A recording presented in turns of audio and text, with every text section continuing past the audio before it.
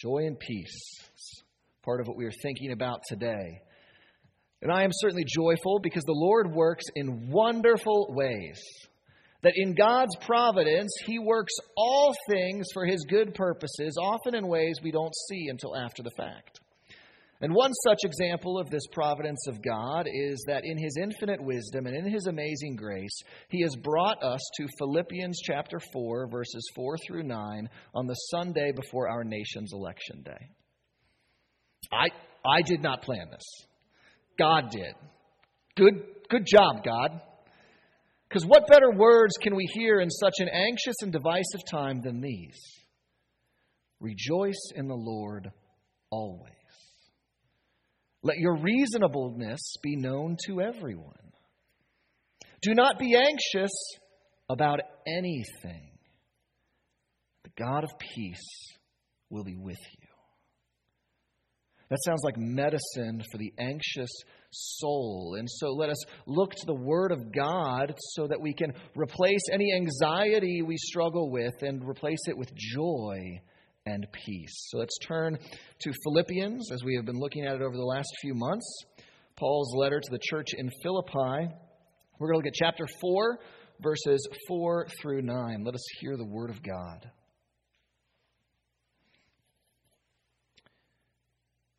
Rejoice in the Lord always. Again, I will say, rejoice. Let your reasonableness be known to everyone. The Lord is at hand. Do not be anxious about anything, but in everything, by prayer and supplication with thanksgiving, let your requests be made known to God. And the peace of God, which surpasses all understanding, will guard your hearts and your minds in Christ Jesus. Finally, brothers, whatever is true, whatever is honorable, whatever is just, whatever is pure, whatever is lovely, whatever is commendable, if there is any excellence, if there is anything worthy of praise, think about these things. What you have learned and received and heard and seen in me, practice these things, and the God of peace will be with you. Amen. Let us pray. Almighty God, we give thanks that your word speaks to us.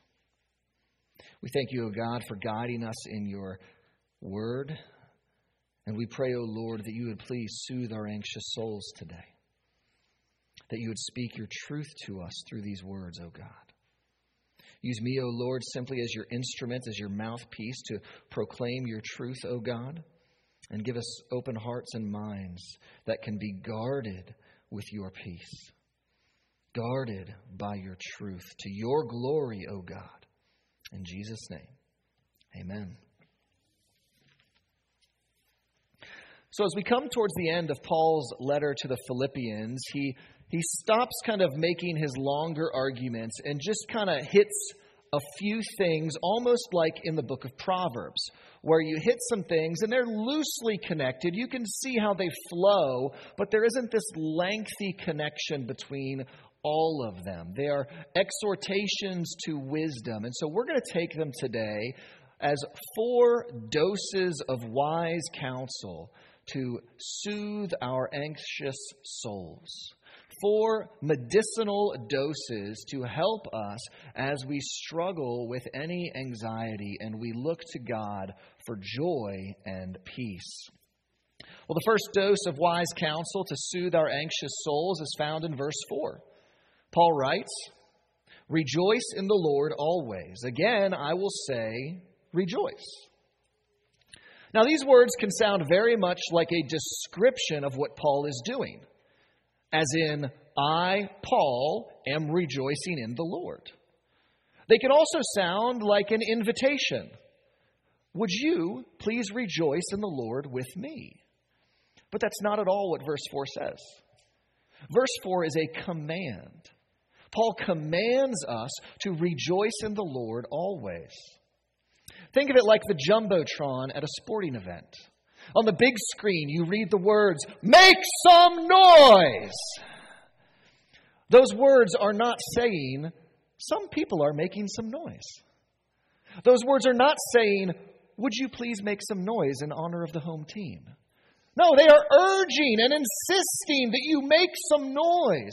Similarly, Paul exhorts the Philippians and all believers to rejoice in the Lord always. It is not an option. It is a command in the Word of God. But isn't that like a little insensitive? How can people going through such terrible circumstances be commanded to rejoice? Paul can seem like he's telling people simply to put on a happy face, even if you're not happy. But the key to Paul's command is the phrase, "in the Lord." That we are to rejoice in the Lord always.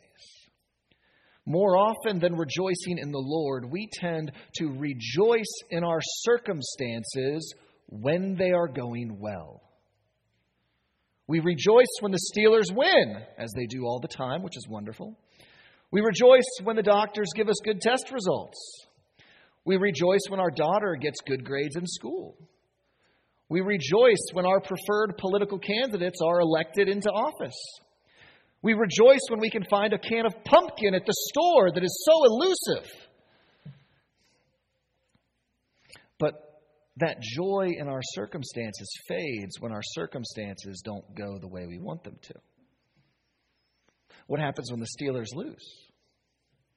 When the doctors give us bad test results? When our daughter's report card reveals bad grades? When our preferred candidate loses the election? When we can't find any pumpkin at the store?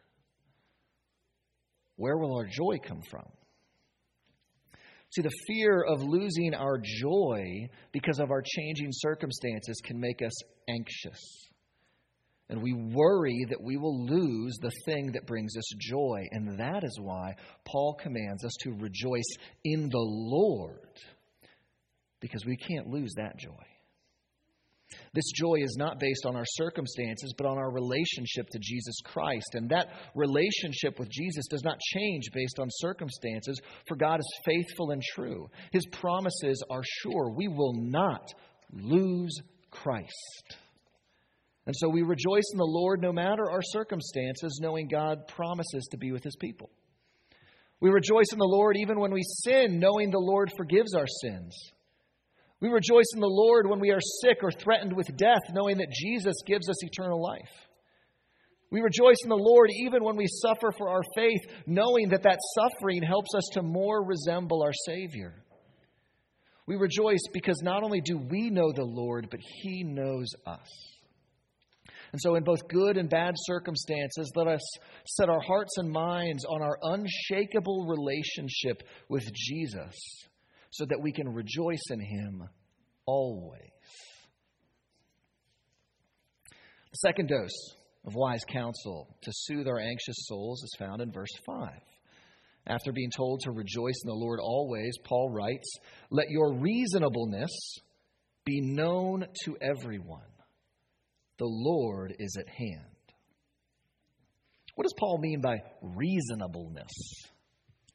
Well, that word is a very unusual word for Paul, and it speaks to a kind of gentleness towards others that is often expressed in level-headedness.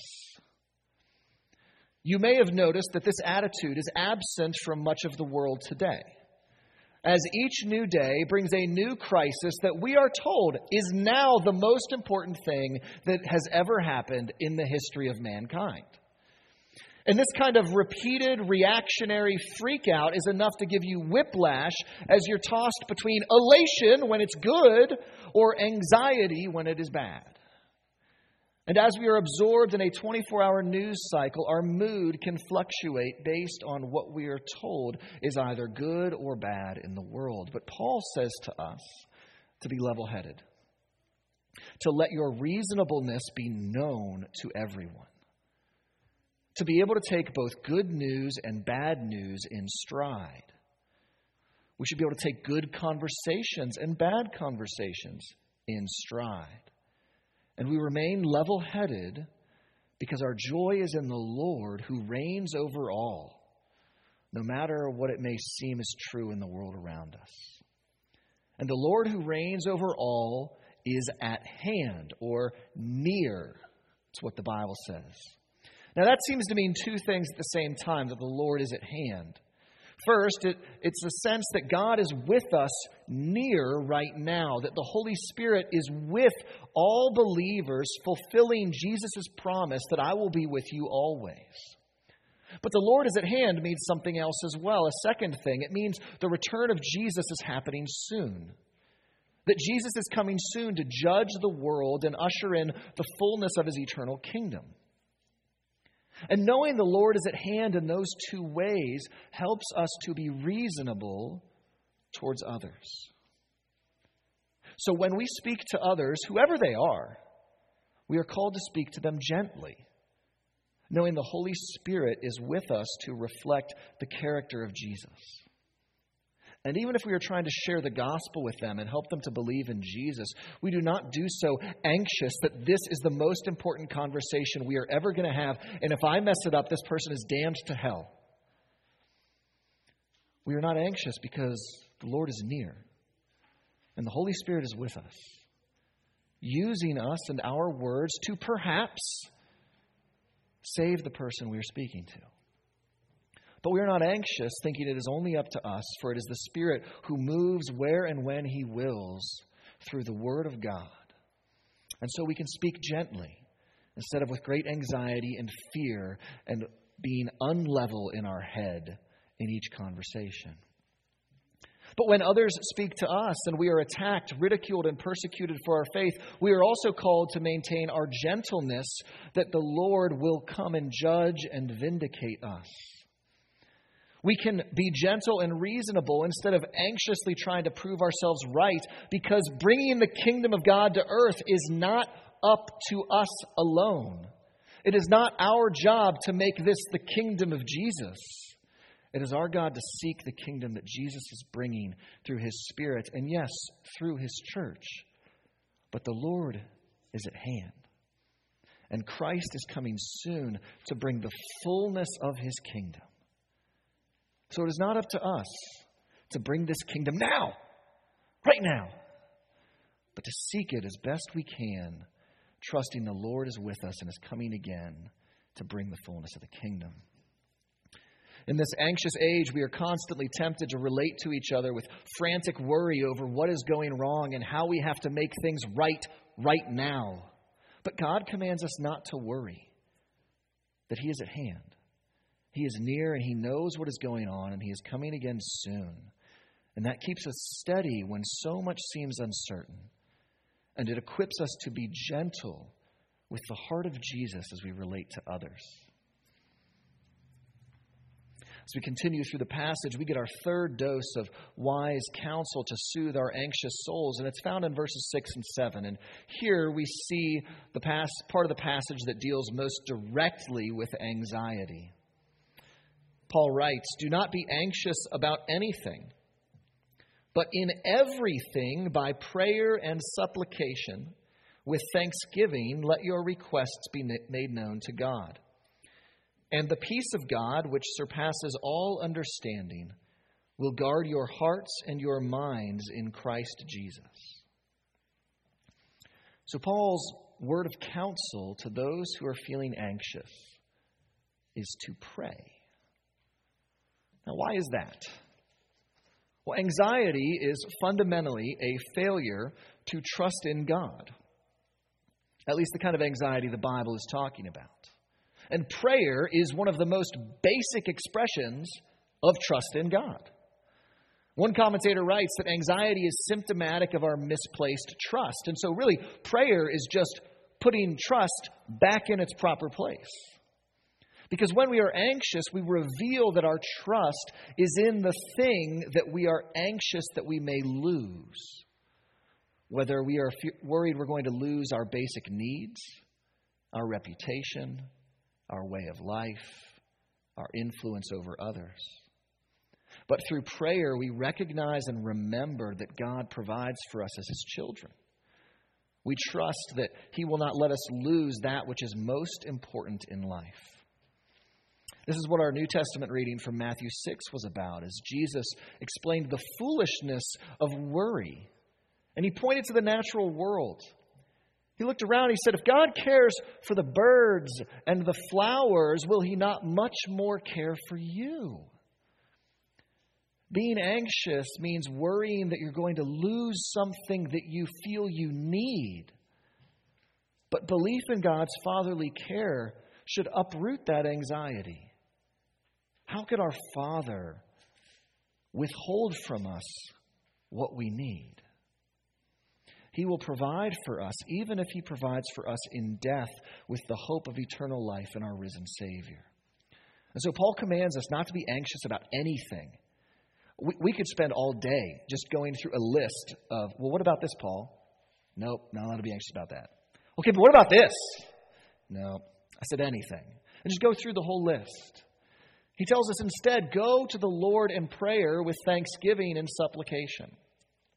Supplication is a real fancy word for making requests. And so Paul says, take the fears that you are worried about, the things you feel you need, and bring them to your Father in heaven who can provide for you. Because when you worry about them, what you are doing is self-prayer. Instead of praying to God, you are saying over and over to yourself, what if I lose? What if I lose this? What if I don't have it? What if I don't have it? What if I don't have it?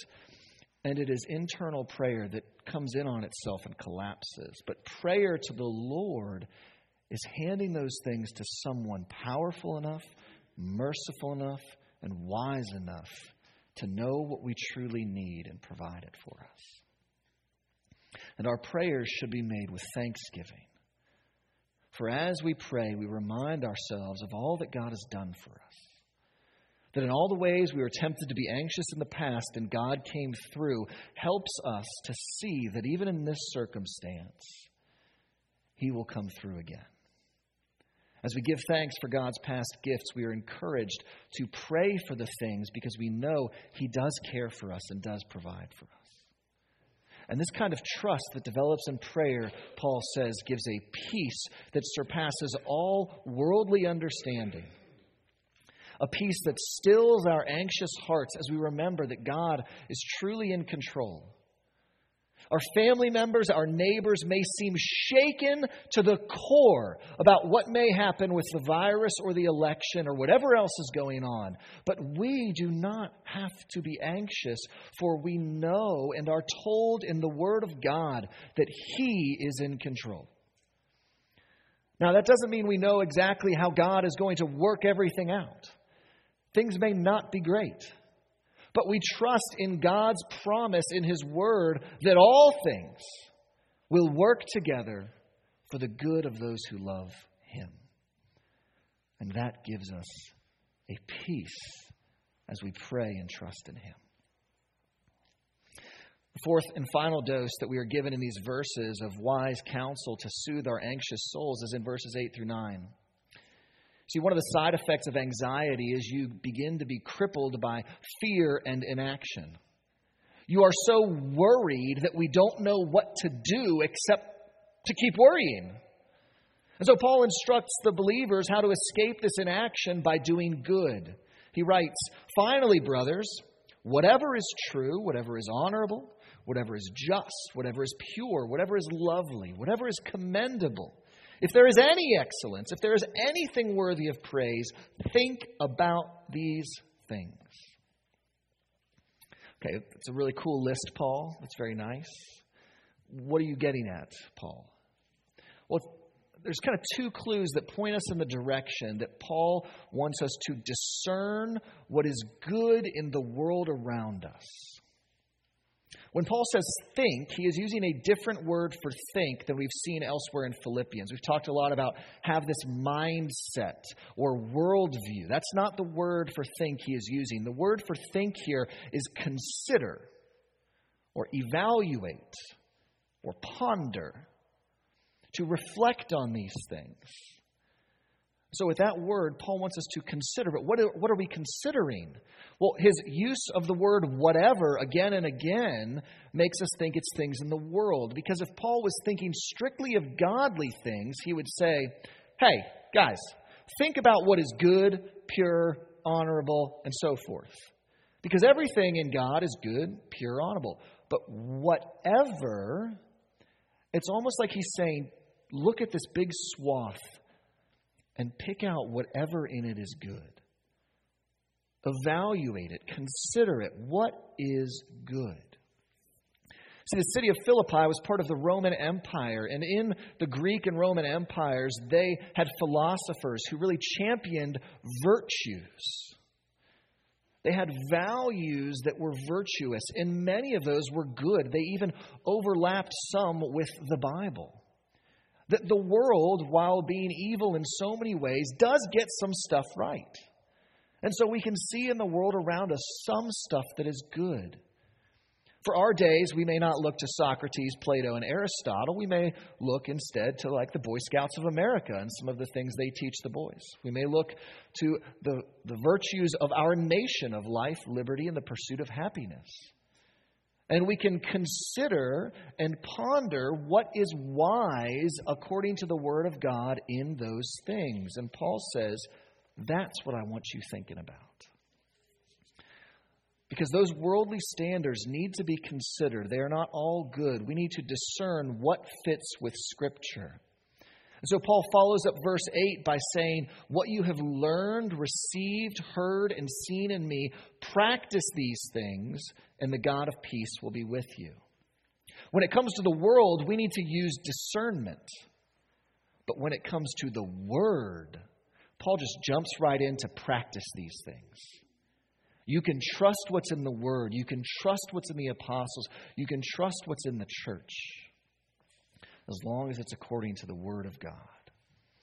Now, how does this soothe our anxious souls as we ponder and practice these things? Well, we may not be able to fix everything that's wrong in the world. And as the world has globalized and news is spread far and wide by the second around the world, we see so much of what is wrong. And we can feel overwhelmed and collapse into inaction, not knowing what to do. But Paul says that we can reflect on what is good and do what is good in small and simple ways. After telling us not to be anxious in the New Testament reading, Jesus says, seek first the kingdom of God and His righteousness. That we can seek what is good in the world, that anxiety should not leave us inactive, but should move us then to action in small and simple ways that we can help. And so it's as if Paul is saying, look to the examples in Scripture, to the examples of church history, and do good where you can, and advance His kingdom above any kingdom of this earth. For the God of peace is with us as we strive to live as peacemakers in a world that is divided and anxious. And we can ponder the good things that we can do and then put them into practice in accordance with the Bible. And we do all for the glory of our God of peace, who grants us a peace in all things that surpasses understanding.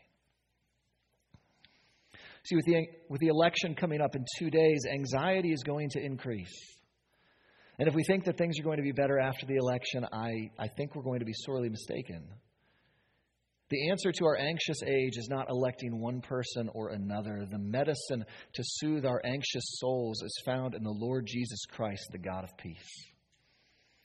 Because we cannot muster up joy or peace in our own strength, either individually or as a group. We cannot simply put on a happy face.